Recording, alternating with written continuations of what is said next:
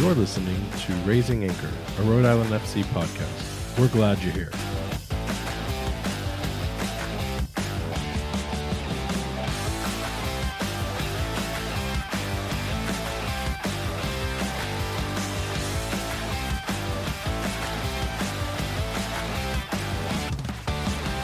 Hello, and welcome to Raising Anchor, your podcast and source for all things Rhode Island FC.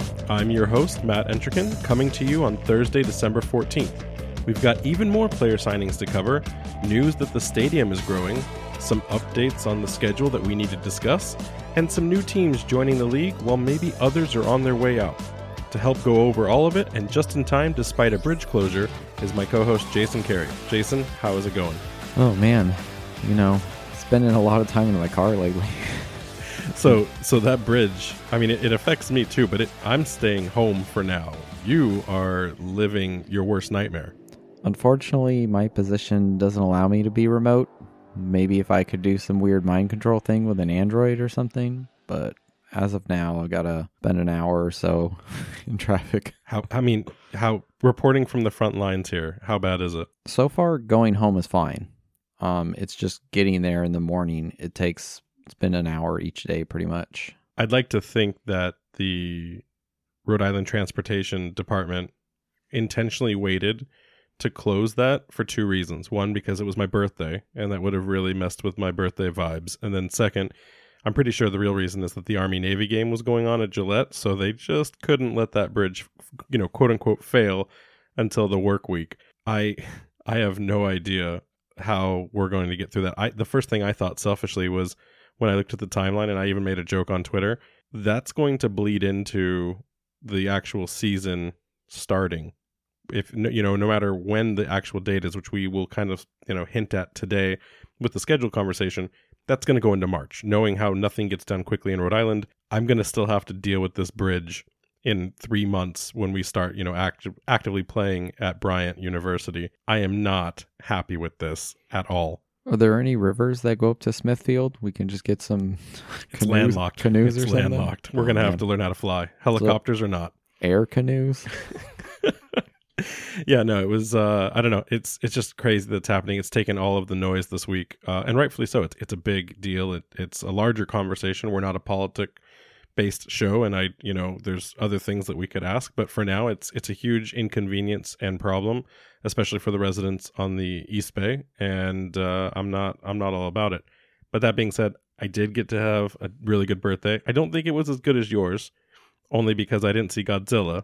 But I will say, for listeners who have never done it, we did go and see the It's a Wonderful Life radio play at the GAM. One of my favorite movies of all time for the holiday season. Seeing it, I've seen plays, I've seen musicals. I've never seen a radio broadcast before. That was a truly new concept. For those of you that have never done it, or you've been curious, I can't recommend it, enough. Unless you hate the movie It's a Wonderful Life, which there are people out there. There are some weirdos that hate It's a Wonderful Life. It's okay if it's not your top 5. But they just hate it. Otherwise, I would recommend it's some of the best time you could ever spend in Rhode Island.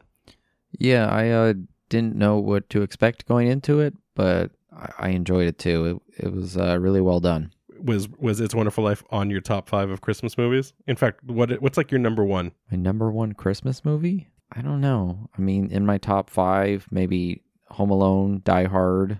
You should have just stopped with Die Hard. That was the trick question.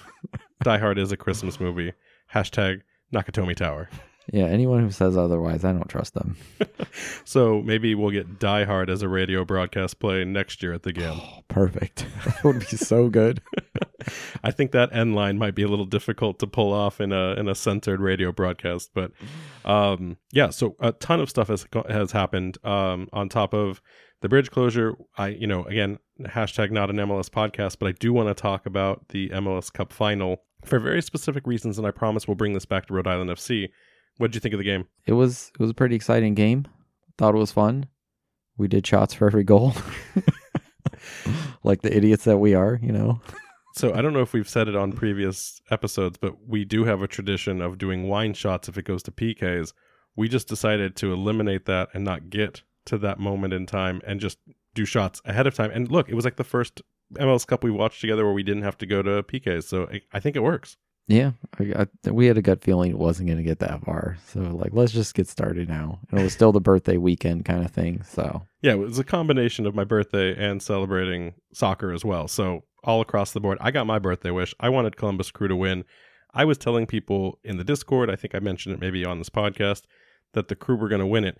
And the reason why I've been saying that since we started doing these recordings was because we got insider information. When we talked to Coach Cano, he had doubled down before the playoffs ever began that Columbus Crew was going to win it all.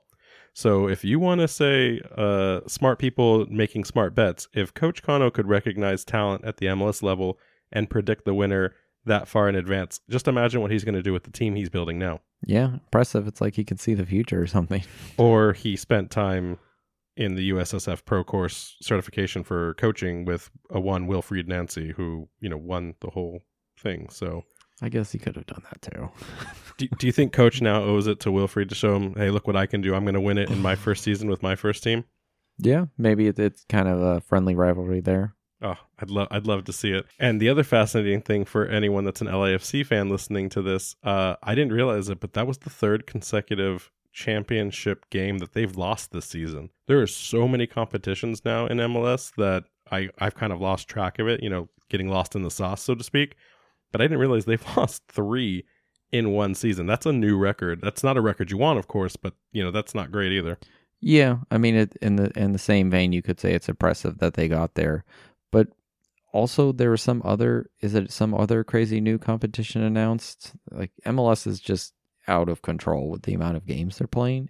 It's kind of ridiculous. I don't know if there's a new one. I think it was maybe a rebrand of CONCACAF. It's now back to the Cup name, which it was 20 years ago.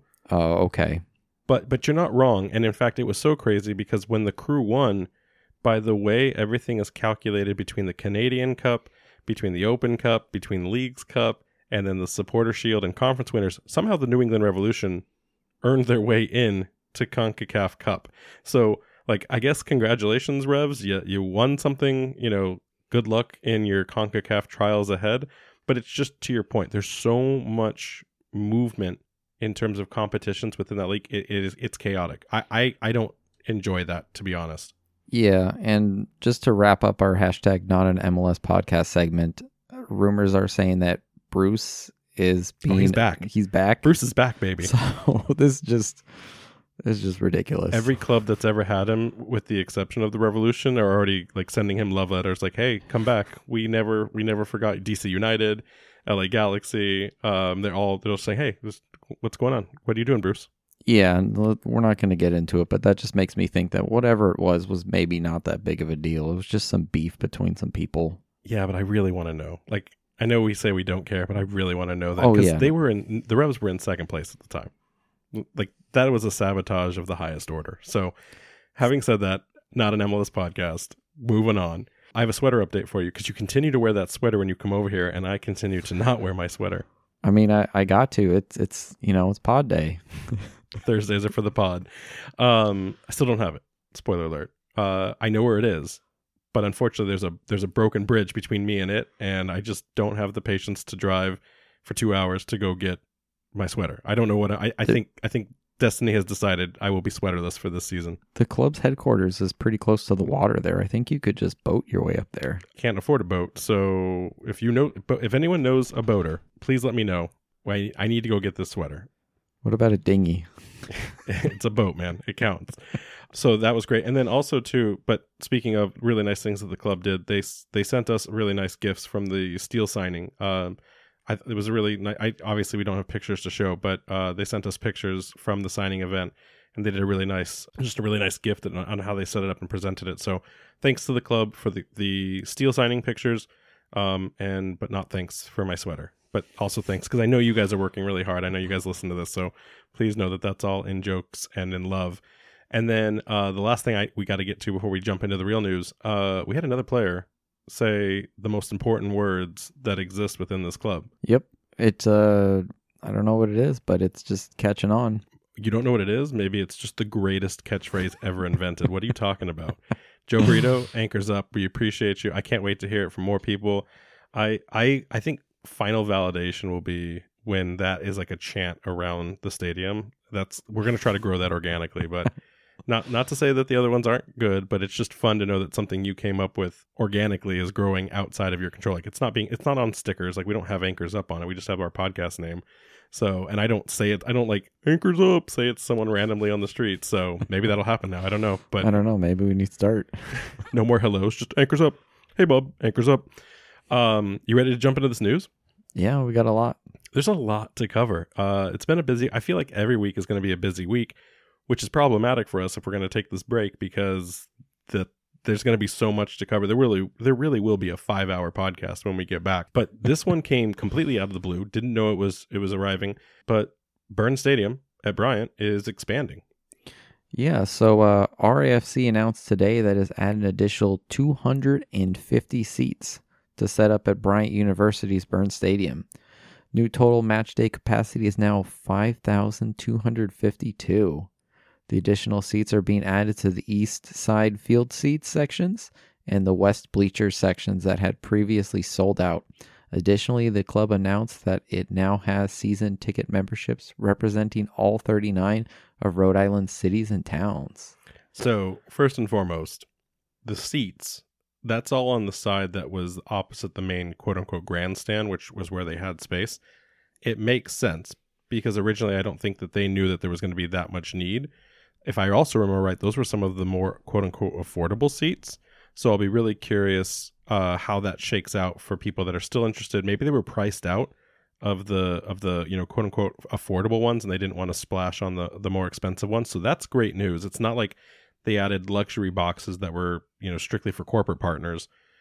But on this interesting detail about season ticket members now representing all 39, who do you think the holdout was? I think it was Block Island. Like, it has to be Block Island, right? Like, how is that person as a fan going to get to every game when they need a boat to get back to their home? I bet there was someone crazy enough to commit to it. It's probably something like one of the corners, like maybe Westerly or something. Oh, like it's too far. And yeah, so they're just like, oh, it's more than 12 minutes times 2. Rhode Island FC, you gotta spoil it for us and let us know what city was holding it down. Like what city was slacking off? In fact, what city had it on point? Who was the first season ticket member? They looked like they were very coastal, like on a beach somewhere. So it was probably Narragansett. I want to know who was the slacker. So let us know who took so long to end up signing up to become season ticket members. But then the other thing that was really interesting in that press release we got was that they gave a head count on the Guild kit reveal event. They said it was 350 people. I think it was more than, it felt like it was a million people, to be honest. It was super crowded. I had to do that thing where, you hold your drink or your water above your head so you don't spill it on anybody as you try to navigate through.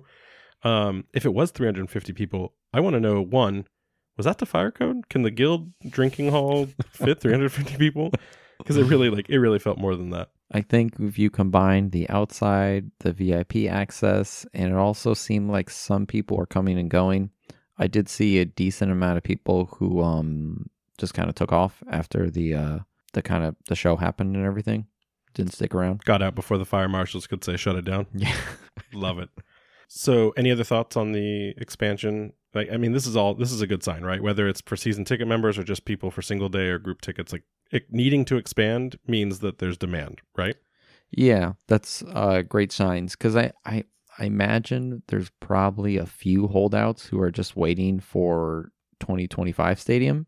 So, but to show that there's enough, like up over 5,000 people willing to go to Bryant for the first year, like that's incredible. I agree. And I bet you too. I mean, we've known fans in all of our soccer visitations that, they just can't afford or they can't program themselves to be at every single game, right? So they buy those they buy those multi-game packages. They only can go to 3 or 4, not because they can't afford it. It's just they have other things to do in their lives.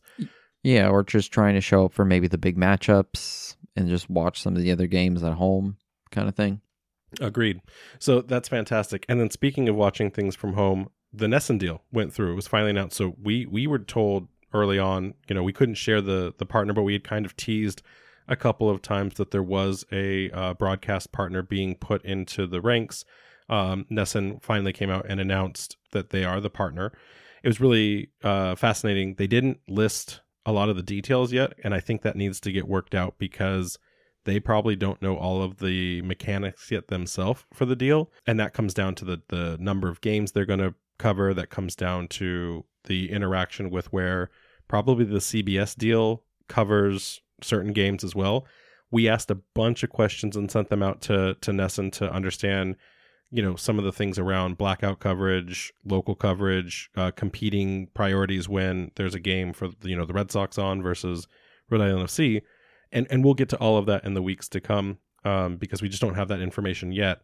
What I am really curious about, though, with the deal, or not curious, but it was kind of a back and forth with people online today and yesterday, was that this deal provides local access to soccer at a greater capacity than any other soccer sport in New England right now, because everything else is locked behind a paywall when it comes to subscription based.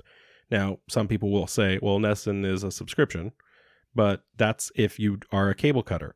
And, I'm a cable cutter. So for me, I'm going to have to figure out, where does NESN sit inside other subscriptions, or do I need that instead of ESPN Plus? I don't know any of those details yet, and we'll find those out in the time to come. But one of the things that's always a problem for subscription-based programming is getting it broadcast at like local bars, local community places, any space where they rely on cable primarily because they don't want to buy multiple packages. And sure, the best sports bars, they do have them all. But you talk about a dive bar, you talk about maybe a local place, they're only going to have NESN for the most part. NESN or whatever the main 5 broadcast channels are to play a sports package. So from that standpoint, your cable people, your like the ones that go out and do activities where they watch sports in public, this is huge exposure. It's bigger exposure than Hartford Athletic, and it's bigger exposure than the New England Revolution.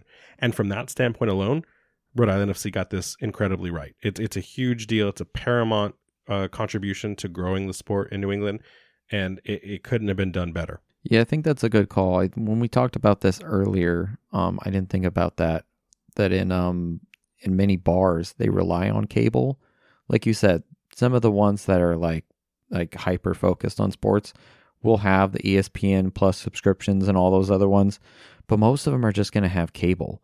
So if you have access to throw a soccer match up in just random bars throughout New England, you're going to bring a lot more heads to see soccer and kind of hopefully grow the sport, especially as we've got that U.S. World Cup coming up here in 2026. I remember we attempted to watch a Manchester City game the other day at the Guild in Warren. They had a TV. We asked. They didn't have the subscription packages to play the Manchester City game, but they ended up having the subsidiary who does the Spanish version of the broadcasts for the Man City game. So we watched a Spanish subsidiary, that's a hard word, play the game. But without that, we couldn't have watched an English Premier League game. Like, that's the kind of access that this is providing, and I think people really need to double down and focus on that more than, the quote unquote cable cutters out there that have all of their different subscriptions instead. So huge win. Any other thoughts there? No, I just think it is kind of funny thinking back about, we did get, at least I don't remember what you may have said, but we got when we were talking about these deals, like I got them all wrong. Oh, when we thought it was the Apple TV package, like they would just continue to buy all the soccer and like when we talked about it a few months ago or whatever, I wasn't sure if they were going to go with NESN and they were just going to stick with ESPN Plus, but like all of those deals have changed. I mean, who else is it? NB or CBS now is doing it too. CBS with their Golasso partnership. I don't know if that's Paramount. Like, there's still so many details that they need to unpack. I don't understand how these will either compete with each other or augment and complement each other. For 34 games, we may watch 10 of them on CBS, 10 of them on NESN, and 10 on ESPN Plus. I hope that's not the case, because then the cable cutters that are saying, well, this is actually a bad deal, they could be onto something. We need to find out more. I'm just happy that I will have access to these games, but I would like to have, if I can control a single point of ownership to the access, that would be fantastic. So, that's still more to come. We can't wait to hear back from that group. I am also curious, though, if you look at NESN's kind of correspondence team when it comes to the sports analytics and their breakdowns, most of the sports that they cover have a team that covers these things. We may be in direct competition now with some sort of sports anchor or commentator or pundit from NESN who will be talking about Rhode Island FC games. So we may have our first official.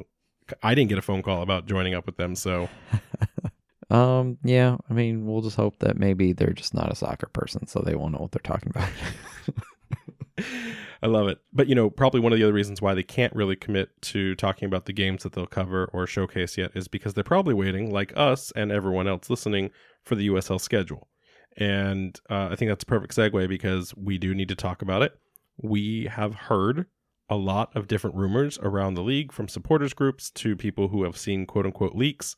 We've had some information shared that we can't quite say is true yet because it hasn't been finalized by the league. But having said that, the schedule's coming, and whether it shows up tomorrow, Monday, or sometime next week, it is on its way and it's very close. So for those of you that are, just like hurry up, we promise you that it's going to be here sooner than later. In continuation of that, I have also continued to hear that I don't think there are going to be a lot of away games before we see our first home game match. Originally we had said, hey, it's probably going to be 5-6 games so that we can get to warmer weather. I don't think that's the case anymore from what we've heard from other partners. We can't say the team names that we've heard about yet, but what we do know is that I would anticipate that we will most likely see a home game when it's cold and it's wet in, March or like the first week of April. So that game will come faster than you realize. And Rhode Island FC really needs to get their winter water gear ready because those hoodies will not cut it on its own. So still waiting for that puffer jacket that we saw at the open tryouts. I think it's like a $500 jacket or something like that. We'll figure out how to buy it, but I can't wait to wear warmer weather gear. We could make do with some RAFC branded ponchos to just throw over some jackets. I mean, they've heard that idea several times on this, so whether or not those show up, that's on them at this point. Otherwise, we'll have to do raising anchor ones like the next week afterwards. Or just some other type of branded, waterproof windbreaker type of things you can throw on top. I also have suspicions that the reason the schedule's not out yet is for something else that we'll cover a little later in the episode. But having said that, really excited. I've heard some great clubs from the West that we'll be going up against and traveling to, so I'm excited about some of those matches. And then, of course, no matter what happens, like, we get to go and play Tampa Bay. We get to go play Miami. Whether that's a top team or not at the time, it's still going to be really, fantastic for people that want to travel down. So you ready to move into some big news? Let's do it. All right. So, we struggled and debated on whether or not to talk about this. And I think for the importance of the league and for the importance of the competition that will be created here in New England, we wanted to talk about Hartford Athletics' recent signing because it's a big deal. For those of you that are like, oh, Hartford Athletic, skip ahead like 5 minutes and, move on. But for those of you that want to understand more about what to expect from our closest neighbors. So Hartford Athletic did a really incredible thing in signing New England native Brendan Burke as their head coach and general manager. So similar to Coach Cano, he'll be doing a double duty when it comes to the roles ahead. And Brendan Burke is no stranger to success, and he's no stranger to coaching in, competitive soccer environments. He's spent 8 years with the USL in coaching different clubs and organizations, whether you look at his most recent stint with the Colorado Springs Switchbacks or the Philadelphia Union 2 when they were, still a, quote-unquote feeder team in the league, or even the time before that when he was with the legendary Bethlehem Steel, where he ran that club until it basically got converted into a subsidiary of the Philadelphia Union 2. I've used subsidiary twice now. Did I look at that? Are you proud of me? But then most recently, he actually moved on or up, I don't know how you want to call this, into assistant coaching for the Houston Dynamo. So what's really interesting to me is that this man not only has spent so much time in being familiar with the USL and how it works, but on top of that, he brought the Switchbacks, which before him was kind of just like a whatever team. It was a mediocre team. He brought them to back-to-back conference championships. Well, I shouldn't say championships, but he brought them into conference playoffs, including Western Conference competition. He was also nominated as a finalist for the league's Coach of the Year award in 2021. So, this man knows what he's doing. And now on top of that, after leaving the Switchbacks, he went on to join the Houston Dynamo, and guess what he's been doing over there? They just won the U.S. Open Cup against one of the quote-unquote hottest teams in the league. And then on top of that, they took 4th place in the regular season, going all the way to the Western Conference Finals before, getting knocked out. This is not someone to laugh at when it comes to their pedigree or to the resume. I have to tip my hat to Hartford Athletic for going out and acquiring such a talented individual. And I really like that because, he has a proven track record of excellence. He knows how to build teams. He knows what he's looking for when it comes to development.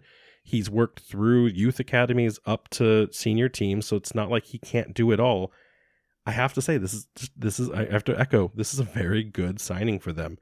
And the reason I hate it is this is a very good signing. I don't want to say that we were going to dunk on Hartford this year, but, looking at the tire fire of a season they had, it was really easy to come into 2024 thinking, hey, it's ours. We didn't even have to prove anything. Just showing up, we were going to be almost automatically better because they had this, Herculean effort of a climb out of, the bottom of what they had built. I don't know that that's the case anymore. I think that this level of competition is going to, quote unquote, lift all boats here. I think that this is not something that we can just walk through or take for granted. Not to say that Coach Kano would have done that, but I think if you had asked other teams around the league and their fans, they kind of looked at Hartford Athletic as an automatic 3 points for the entire season. This signing, this move, it negates all of that. That was 2023. We're now into 2024. Yeah, like you said, it's a good signing for them. I haven't paid too much attention to their team, if they're doing a full rebuild or what's going on over there.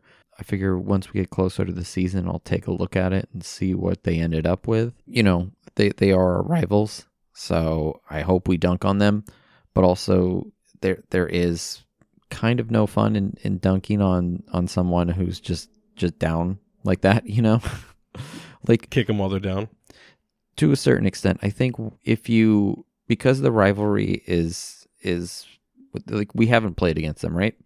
So if we have a lot of success against them, if we have a successful rivalry and they're in that down period, oh yeah, we'll definitely take pleasure in just destroying them. But for that rivalry to manifest and create, it's that Thanos joke. If we're just just dunking on them, it's I don't even know who you are.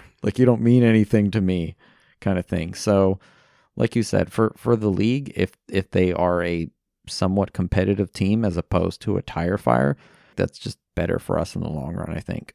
Right. Having a neighbor next door that you have to be aware of and you have to strive to be better than versus just showing up and assuming, it elevates our gameplay. It elevates the intensity. It makes those matches matter even more. And for the fans, that's what they want. That's the most important thing. I'll be really curious if we get the first derby or if they get the first derby, because whoever gets that first match won't necessarily set the tone, but it will definitely create higher stakes on the second come around, whether it's because you win there or you have to defend your fortress on the next one around. So it'll be really interesting to see what happens there. Yeah, so we'll just have to circle back to them and just kind of see where they end up with their team, and look forward to our first game against them. Yeah, and you mentioned you weren't tracking what they were doing. They've been moving a lot of players in and out. They actually just picked up Anderson Asidu, which we thought may have been coming here. So wrong New England team, but they are definitely making moves. I don't think they're making as big of moves as we are, and we may have an even bigger move coming, which we'll kind of tease at the end. But that doesn't mean that their coach isn't cooking with the resources that he has. And I'd be also really interested. The coach was just announced, right? Brendan Burke, but there's been signings the entire time. So was this always in the works? Is this something Brendan was like, these are the players I want, and we can negotiate my contract and announce me when it comes time? I'll be really curious, because I don't understand how you sign players when there's no sporting director online, there's no general manager or head coach, but someone went out and bought these players. Yeah, that is interesting. I wonder if they were just in the negotiation phase and they knew it was going to happen. It was a matter of time. Yeah, I mean, I've never been signed for a sports contract before, so that's something that escapes me. Speaking of things that escape me, we have a new team that I almost forgot to put in the show notes that's joining the league. Yeah, so Sporting Jacks. The ownership group, including Tim Tebow, Fred Taylor, Ricky Kaplan, Steve Livingstone, and Tony Allegretti, unveiled its community-chosen name Sporting Club Jacksonville, abbreviated as Sporting Jacks. They are joining USLC and the Super League in 2025, with a 15,000-seat soccer-specific stadium also being planned. Renowned soccer crest designer Matthew Wolf created their crest. What do you I think like of that it. crest? Yeah. You like? What about you? So listen, Matt Wolf is a legend in the soccer creation game. He's put out most of MLS's and several really good USL ones. He didn't do ours. I still full credit to Nail Communications for designing ours, which I think is still better, by the way. I don't know. Here's the thing: the Jacks part screams the USA logo, right? It has that US national team vibe. The colors are fine. I don't care about that. I guess I'm confused with like the circle inside the shield. Has that ever been done before? Maybe. I mean, like I said, I like it. I don't love it, but it does. It has a nice, clean look to it, which I guess now that you say that makes sense because that's kind of like what MLS is. I think their abbreviated name is more fun than that, the Sporting Jacks. Oh, I think they nailed that perfectly because you get to be like the formal. It's the business, and then there's the party version. And I give full credit to the naming conventions. Whenever you avoid United or Football Club, you get a win by my book. And if you can find a way to pay homage to teams of, older pedigrees and legacies and do something like a sporting model, I love that, as long as it makes sense. I don't know enough about the Jacksonville area, but they kept calling themselves the First Coast, and I want to learn more about that. And I also want to find out maybe what were some of our names originally. We need to make sure we unpack that when we get to talk to one of the owners.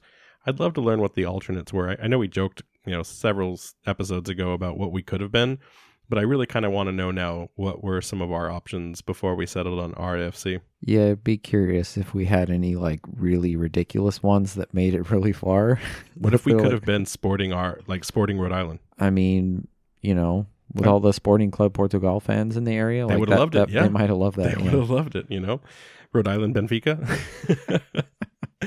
All right, so with additions and newness comes potentially some demise.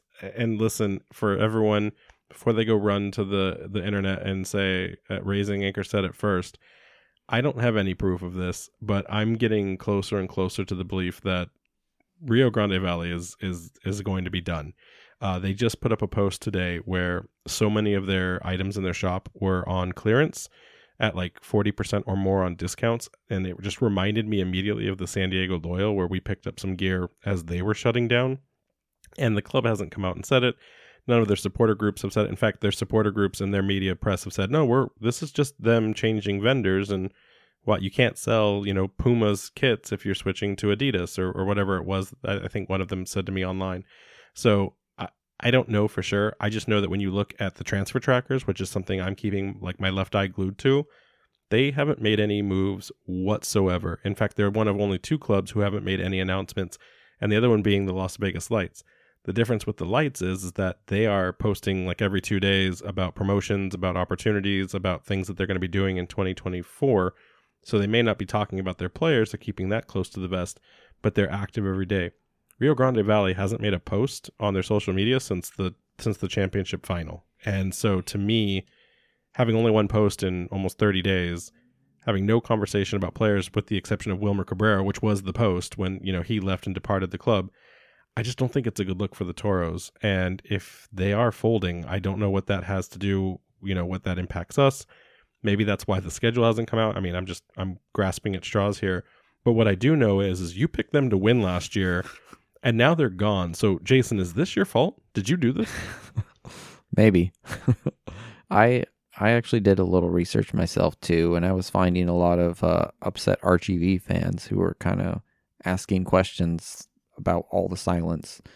And I do remember coming across a Reddit post maybe a few weeks to a month ago saying that RGV was having some trouble and someone was speculating that they might not last. I'll be curious to see what happens. It's unfortunate. You never like to see a club get to especially 2-1 season. That's not great. Agreed. And that's not how you treat fans. At least Loyal went out with the dignity, their head held high. If RGV goes away quietly in the night, that's not what you do for fans. That's not the way to approach it. And shame on the ownership if that's the decision or the approach that they're making for this. That's not the way to do it. Yeah, and I think we'd mentioned this in one of the recent pods. It's unfortunate that there's a lot of interest in the league. We just talked about another new team coming in, but I think you're finding that maybe some of the other teams where their owners are not 100% bought in are kind of struggling. Yeah, no, listen, like you said, I hate to even have to talk about it, and I hope I'm wrong, but it's just not looking good. So should we turn this frown upside down and talk about more positive things? Let's do it. So yeah, so we have some player signings. Again, the Rhode Island FC's most poorly kept secret, Gabriel Alves, has joined the club officially. So like we said last week and others had reported, the 24-year-old Brazilian left back joins us from his most recent stint being at Birmingham Legion, where he played over 1,600 minutes with 18 starts and 9 yellow cards. 9 seems like a lot of yellow cards, even for a defender. Maybe it just depends how they played. He might have been the last man a lot of times and kind of been responsible for tactical fouls kind of thing. So I'm glad you mentioned that, because speaking of tactics, one of the things that I saw that I was really interesting was he started a majority of the season in his starts, but then about halfway through, he got converted to someone that was subbed for the back half of the season. And I'm kind of curious. I don't know if there was more talent that was brought in, if he wasn't playing to the level of expectation of coach's former team, or if maybe there was just stronger competition or a different formation change. But he moved almost to this like super sub that would come in to close out games, whether they were winning or losing. I didn't see any kind of pattern there. Is that something that surprises you, or is that something that we need to like mention or comment more on? Like, I don't really know. He's only played for one season. Coach obviously sees something. He knows what he saw in his performance there. Is someone who doesn't start every game a watch out as potentially a starting left back? I mean, I'm not too worried. It was his first year in the league. And I also just don't know. I did watch some highlights, look into a little bit of his career, but like, did he have maybe an injury or something? Or like you said, maybe the coach just started to go into a different directions. There are a lot of times where good players just get left out because they just don't fit into the system.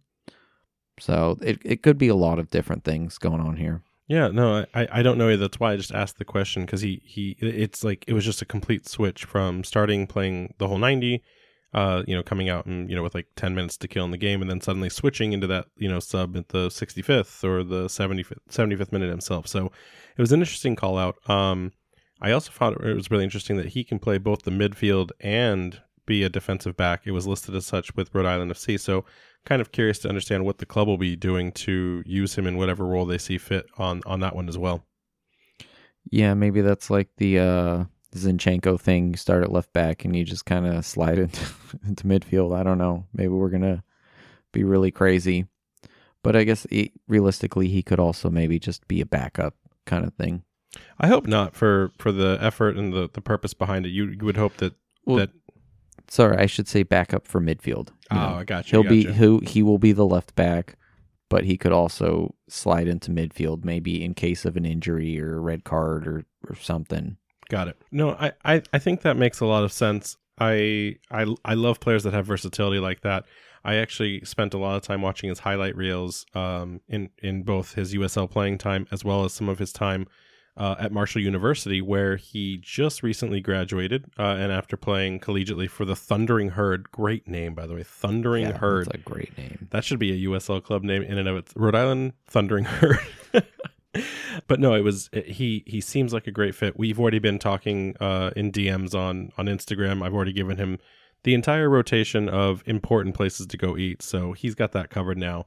But I thought I have to say this, and it's so awkward to have to say, but in his highlight reels, and I think you have a little bit of a story to share with the next player, a majority of his largest reel was time spent playing against Hartford Athletic, and he spent a lot of the reel was him just burning or stopping the right wing of Hartford Athletic.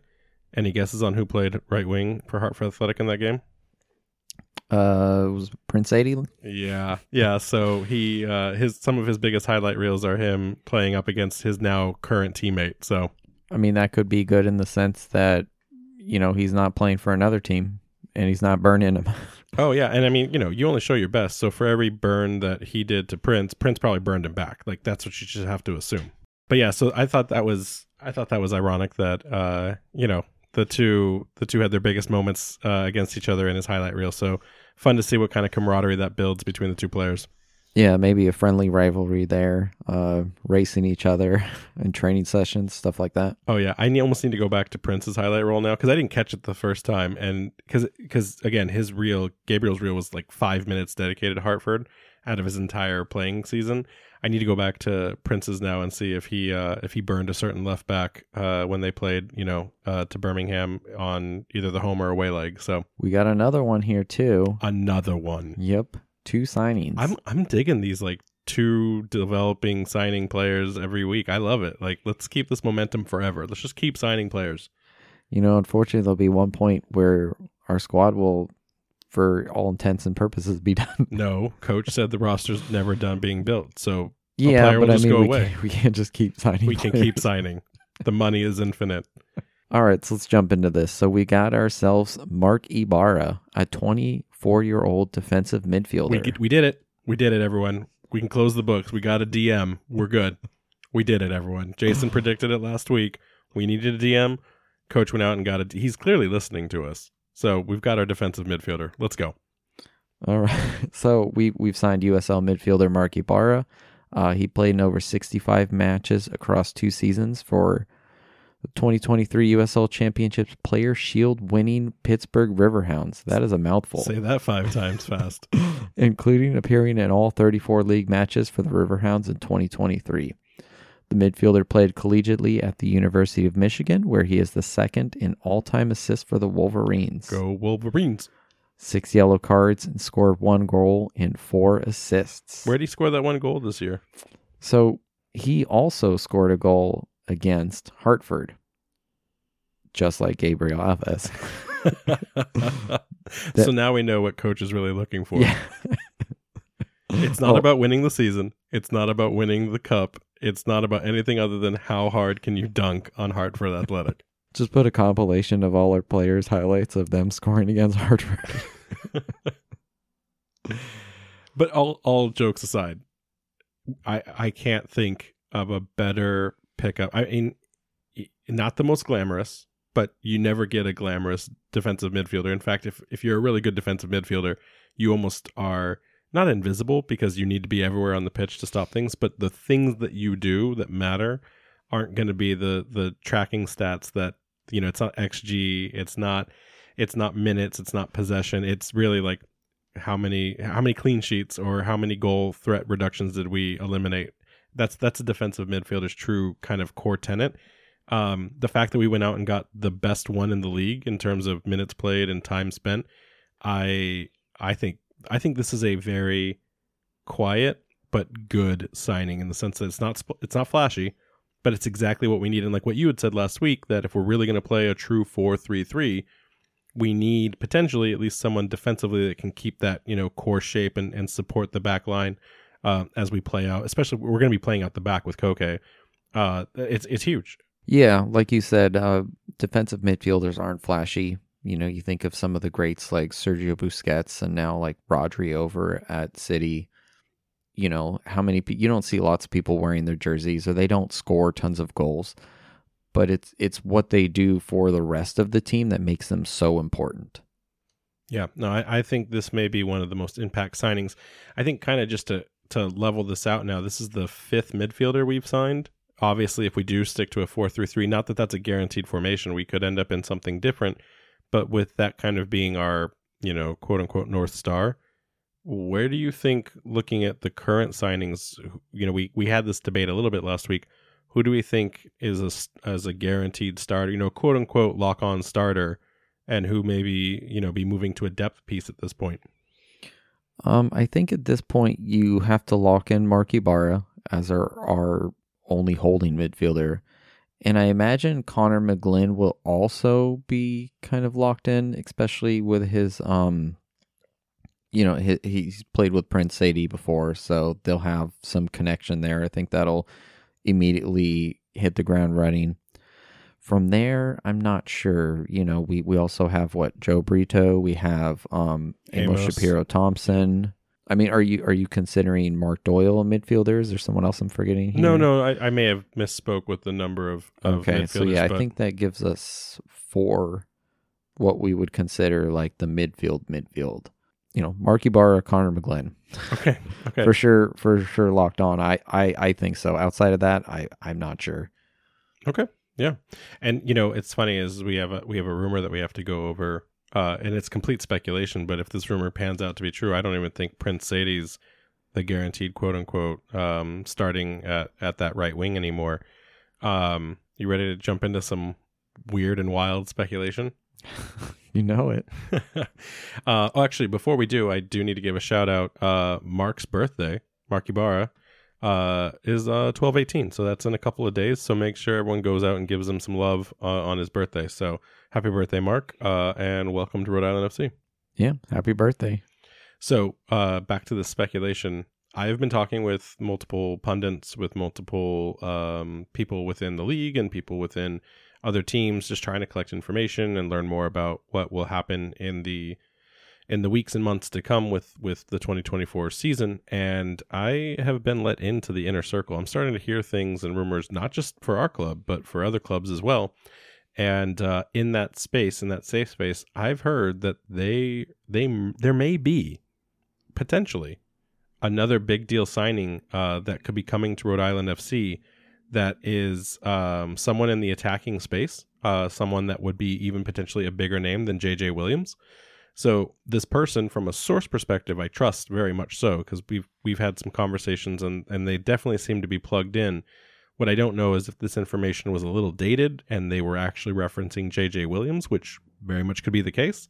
But if they were on top of it and this was someone that they had heard of after the fact, this opens up a lot of doors and, just piques my curiosity on like really who could we have? Because when you think about what's left in the league in terms of talent, there's really only a couple players left. Most of them have already been scooped up or are having their contract options being explored. So they're club options to be picked up. And, that's like the Danny Trejos of the world. You're not going to let go of Danny Trejo at the fact that he just single-handedly, helped win Phoenix Rising's first cup ever. So, having said that, there's not a lot of players when you look at the Golden Boot race and you look at kind of the outcomes in 2023 that beat a player like JJ Williams. But there is one name that doesn't have to beat on performance metrics, but maybe beats in the personality and reputation side of things. And especially considering we're Rhode Island FC and we're New England, I think that I wouldn't be surprised if maybe a certain attacking player named Juan Agudelo could be joining Rhode Island FC. That would be interesting. Would be kind of like him coming back home to the area. But I admittedly, he burst out into the scene many years ago, but he kind of, I don't know, maybe just didn't, not to say he's bad. He just didn't live. There was a lot of hype, which unfortunately is for a lot of U.S. men's national team players. And I think maybe he just didn't live up to that hype. And then I kind of lost track of him. I was actually surprised to see that he was playing in the the USL. I mean, it could be big from that standpoint. I just don't know performance-wise, like what he's been putting out recently. Was that a Freudian slip? Like you actually meant you were even surprised he was still in the MLS at the time he was still in the MLS? Listen, I don't disagree. I think that when you look, there's very few opportunities in a league like this where you can build on a name, a marquee player that is someone by reputation and not by the talent they put on the field. I look at Phoenix Rising, and I am in no way comparing Didier Drogba to Juan Agudelo. I promise you I would never do that to people listening. But I do think that that's a name that people are familiar with, to your point. And if you have a chance to go out and buy a player like that, even if his primary role maybe is to support and to build the team legacy, sometimes you make decisions that sell jerseys. And I'm not at all saying Juan doesn't still have the talent. I looked up his numbers. They're not as good as Prince's. So maybe it would be a fierce competition, and it would be one of those things that holds each other accountable for who locks down a starting right wing spot. Historically, Juan has played all three roles, right? He's played central forward, he's played a left wing, and he's played a right wing. So he's been all over that attacking space.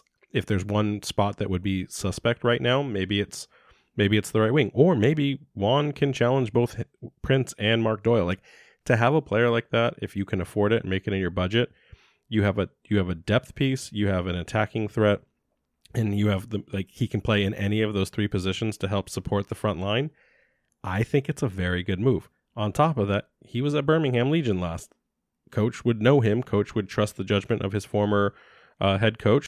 Like, I don't think that this would be a bad thing. In fact, I think this is a very smart move, and I wish I could confirm it so I could say with more tangibility that this is a real thing. Right now, this is just me connecting dots and saying, why aren't we picking up Juan Agudelo? Yeah, it's possible. I didn't think about it. He also played striker, right? So he could potentially play in any one of those front three roles. Maybe coach wants to go full Liverpool from a few seasons ago, where what they had Sadio Mane, Mohamed Salah, they bought Diogo Jota, and then Roberto Firmino.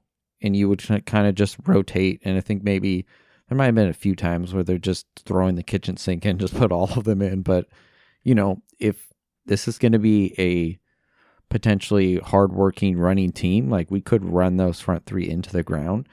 So obviously we're going to need backups. Like you said, this could be a really good signing if there's any truth to this. Yeah, whether it's a starting role or a depth piece, having Juan Agudelo on the team only builds the brand, it builds the talent, and it builds the success that we're looking for in the club.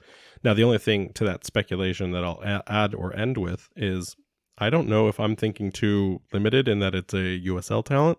We haven't signed anyone outside of the league, with the exception, more like on an MLS level or on like a higher tiered league. Like, we really haven't had any of those kinds of signings. I'm not expecting any, which is why I defaulted to a USL level player, but we could also be seeing some exposure or someone be opened up from a higher talented league. I mean, you just never know what happens in these kinds of instances. And yeah, just one more thing I was thinking about too, it is we are a brand new team. So when you brought it from the perspective of it could be a double whammy. Making a signing to sell jerseys can be a huge thing, especially for a brand new team.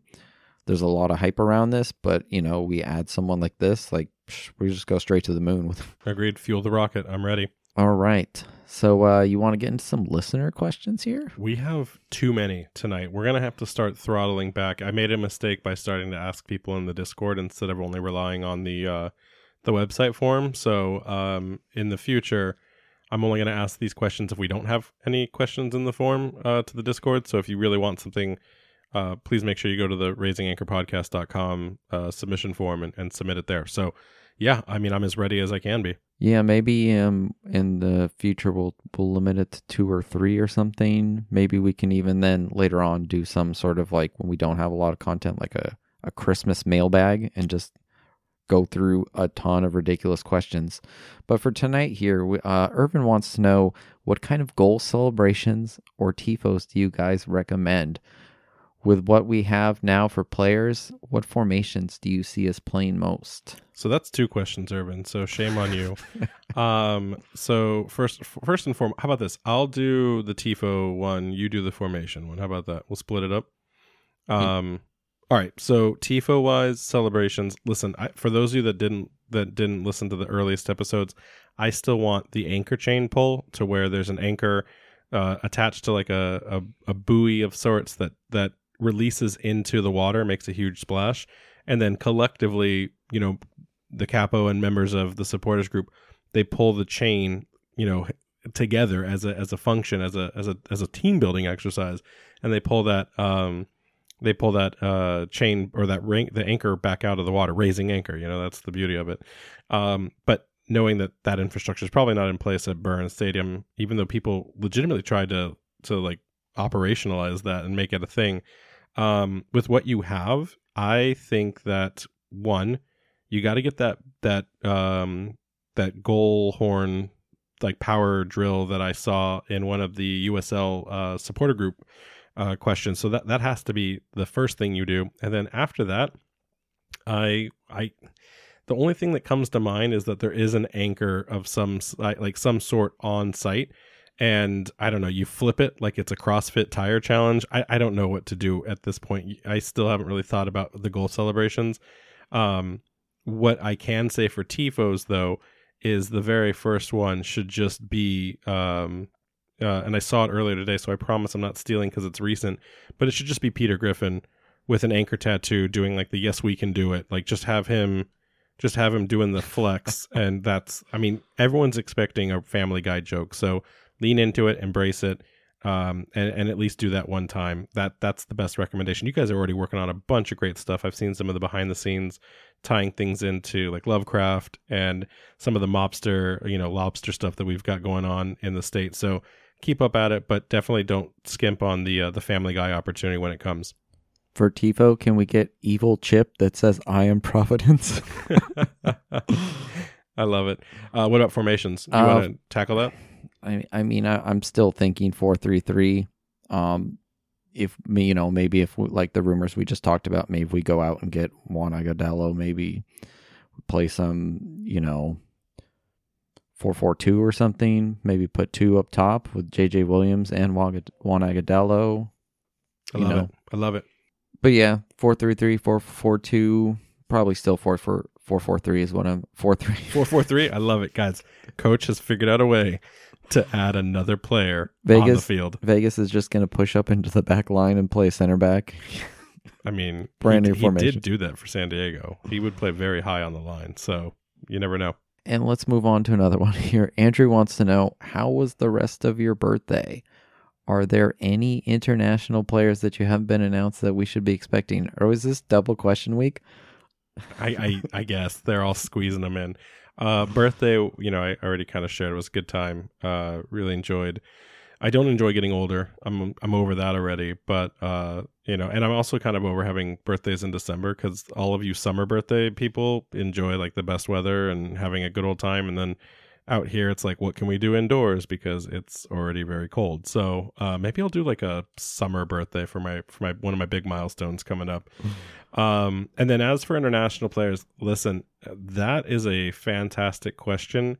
I don't know of any, because when you think about some of the people we've brought on, whether they are quote unquote green card citizens, a lot of them have natural residencies or citizenship or naturalization from other countries. So we don't even know if someone like Prince Sadie, who's a Liberian national player or former Liberian national player, like what is his status? Does he count as an international player? We definitely need to find those things out. Gabriel Alves is a Brazilian. We don't know what constitutes a quote unquote international, if it's where we're physically bringing them from another league, and there has to be one of those, I think it's like P1 visa transfers for international play. It's a great question. We need to learn more. I will, though, say if you've been paying attention to like Coach's Corner, which he dropped his most recent one, and you've listened to any interviews in the past from the owners or our technical staff, there's still very much a hyper focus on USL talent and collegiate talent in the D1 areas within New England. That seems to be one of the kind of root bases that they're looking to set up for that talent to come from. International players are not usually mentioned or even referenced, and I'm not sure if that's something that we'll see a lot of. But if you think that we should see more, what positions would you want? Because at this point, we only have the back line that really has missing pieces to it. And historically, clubs in America, they always bring those people up domestically. Like that's almost always where you see Americans slot in. So I think most likely we're going to kind of stick to more of those kind of USL and around that kind of signing. If we were to bring in some sort of international player, I'd say at this point, looking at what we already have, maybe like either midfield or back line, probably where I would go. Agreed. I wouldn't be surprised if we have one or two, but also at the same time, I wouldn't be surprised if we didn't. So just more to come, but as soon as we hear it, we'll share. All right. Tim here wants to know, when do we start getting player interviews now that multiple players have shown you guys the love by saying anchors up in their videos? I mean, listen, what I'm hearing from that question is, when do we not have to hear you guys anymore? And when can we hear the people that we actually care about? But I digress. It's really fascinating. We've talked to every single player that signed on. whether that's in DMs or in person. All of them have been very accommodating and have shared that they're super excited to join and that they can't wait to talk to us in an official capacity. We've been asked from the club to hold off on that until they're either, quote unquote, screened for media training or making sure that they're representing the club in the best capacity. And so, to be honest, we haven't even pressed to request that. We ran into several of them and had multiple conversations at the event for the kit release, but we really haven't had that on our radar yet because technically they don't report to the club until January for those medical evaluations and physicals before they start their playing season. So we are trying to be respectful of that. A lot of them are moving here right now, which is a thing that people have to kind of, that's a tough time, right? They're either getting ready to move or they're moving right after the holidays. So we're just trying to be aware that they're in their off season, they're in their vacation time. So, being respectful of that as much as possible. But if any of the players that hear this have already been cleared and want to talk to us, let's do it.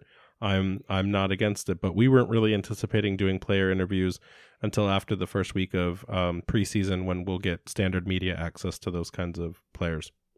Yeah, with like you said, a lot of them may be having to deal with some moves, and then preseason coming up here in the next few months.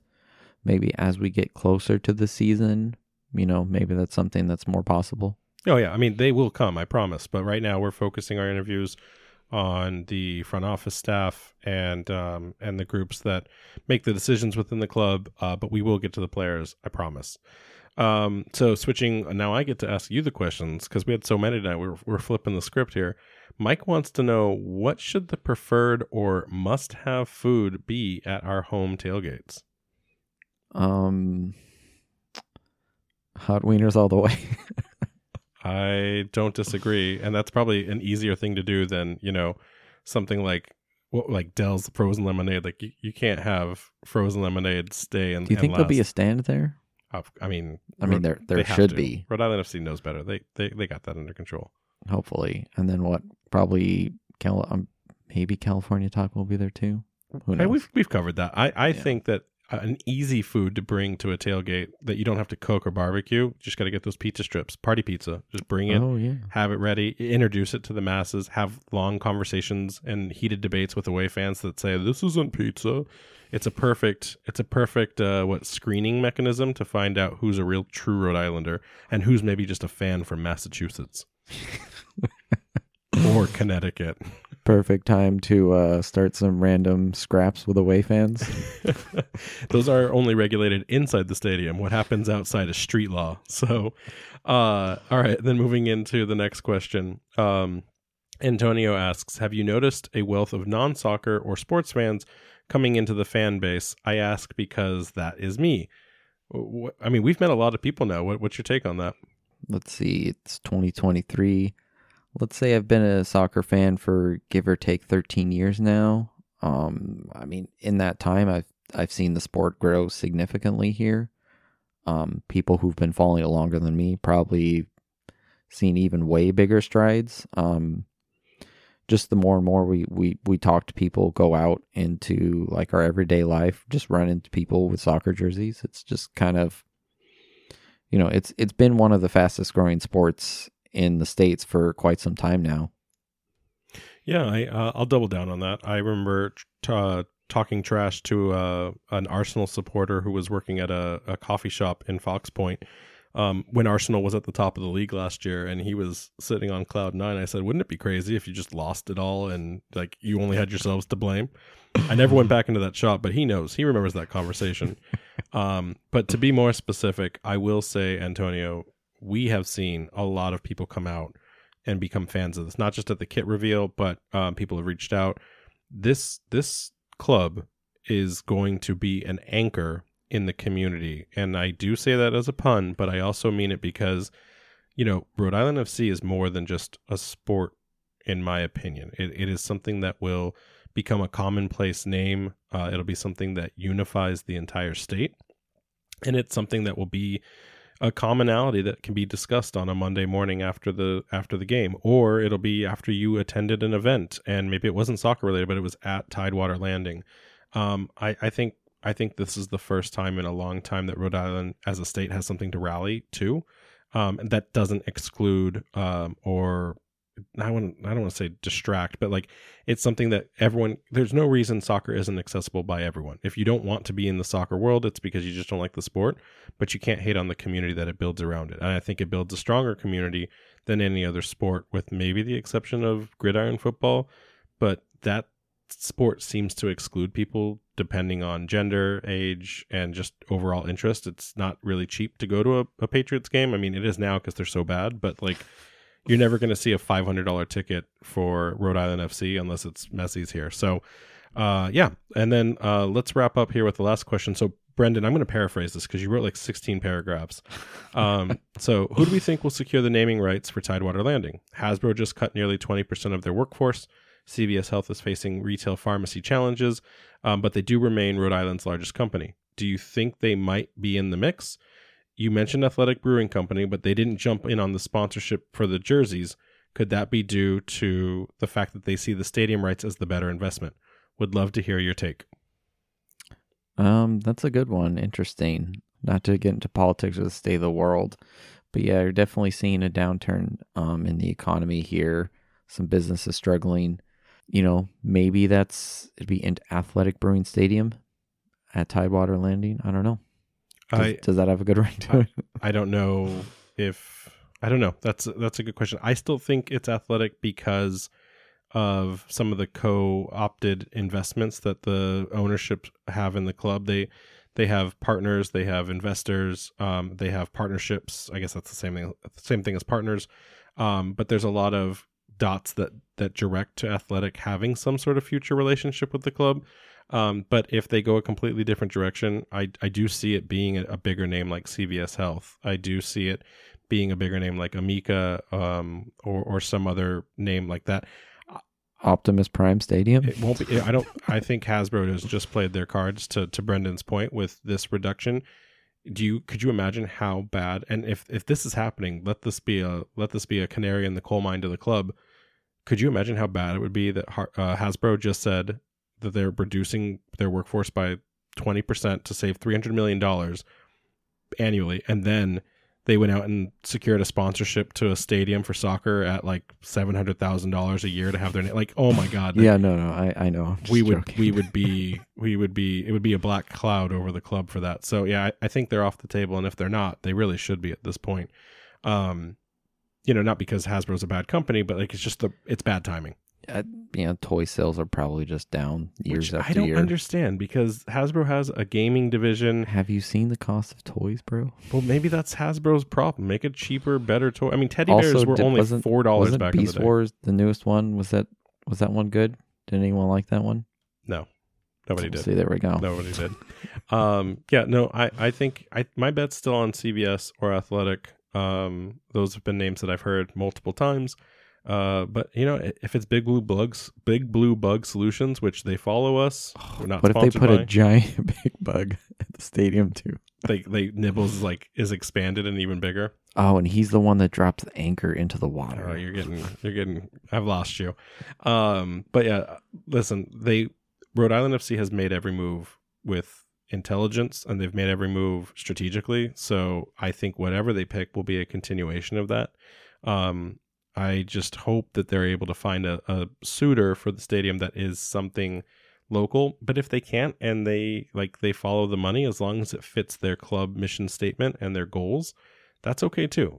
We've been focusing so hyper locally that, maybe there's a better option that's more New England specific, or maybe it's something as an American brand that we just have to accept. At the end of the day, is Coca-Cola Stadium that bad? I don't know. I'm not going to sit here and talk about the pros and cons of Coca-Cola, but I just, we have to keep an open mind on whatever that will be. Yeah, and there's a lot of other stadiums throughout the world. Isn't the Camp Nou like Spotify Camp Nou? Like, how many people? No one's like, oh, I went to the Spotify Camp Nou. Like, no, I went to the new camp to see Barcelona.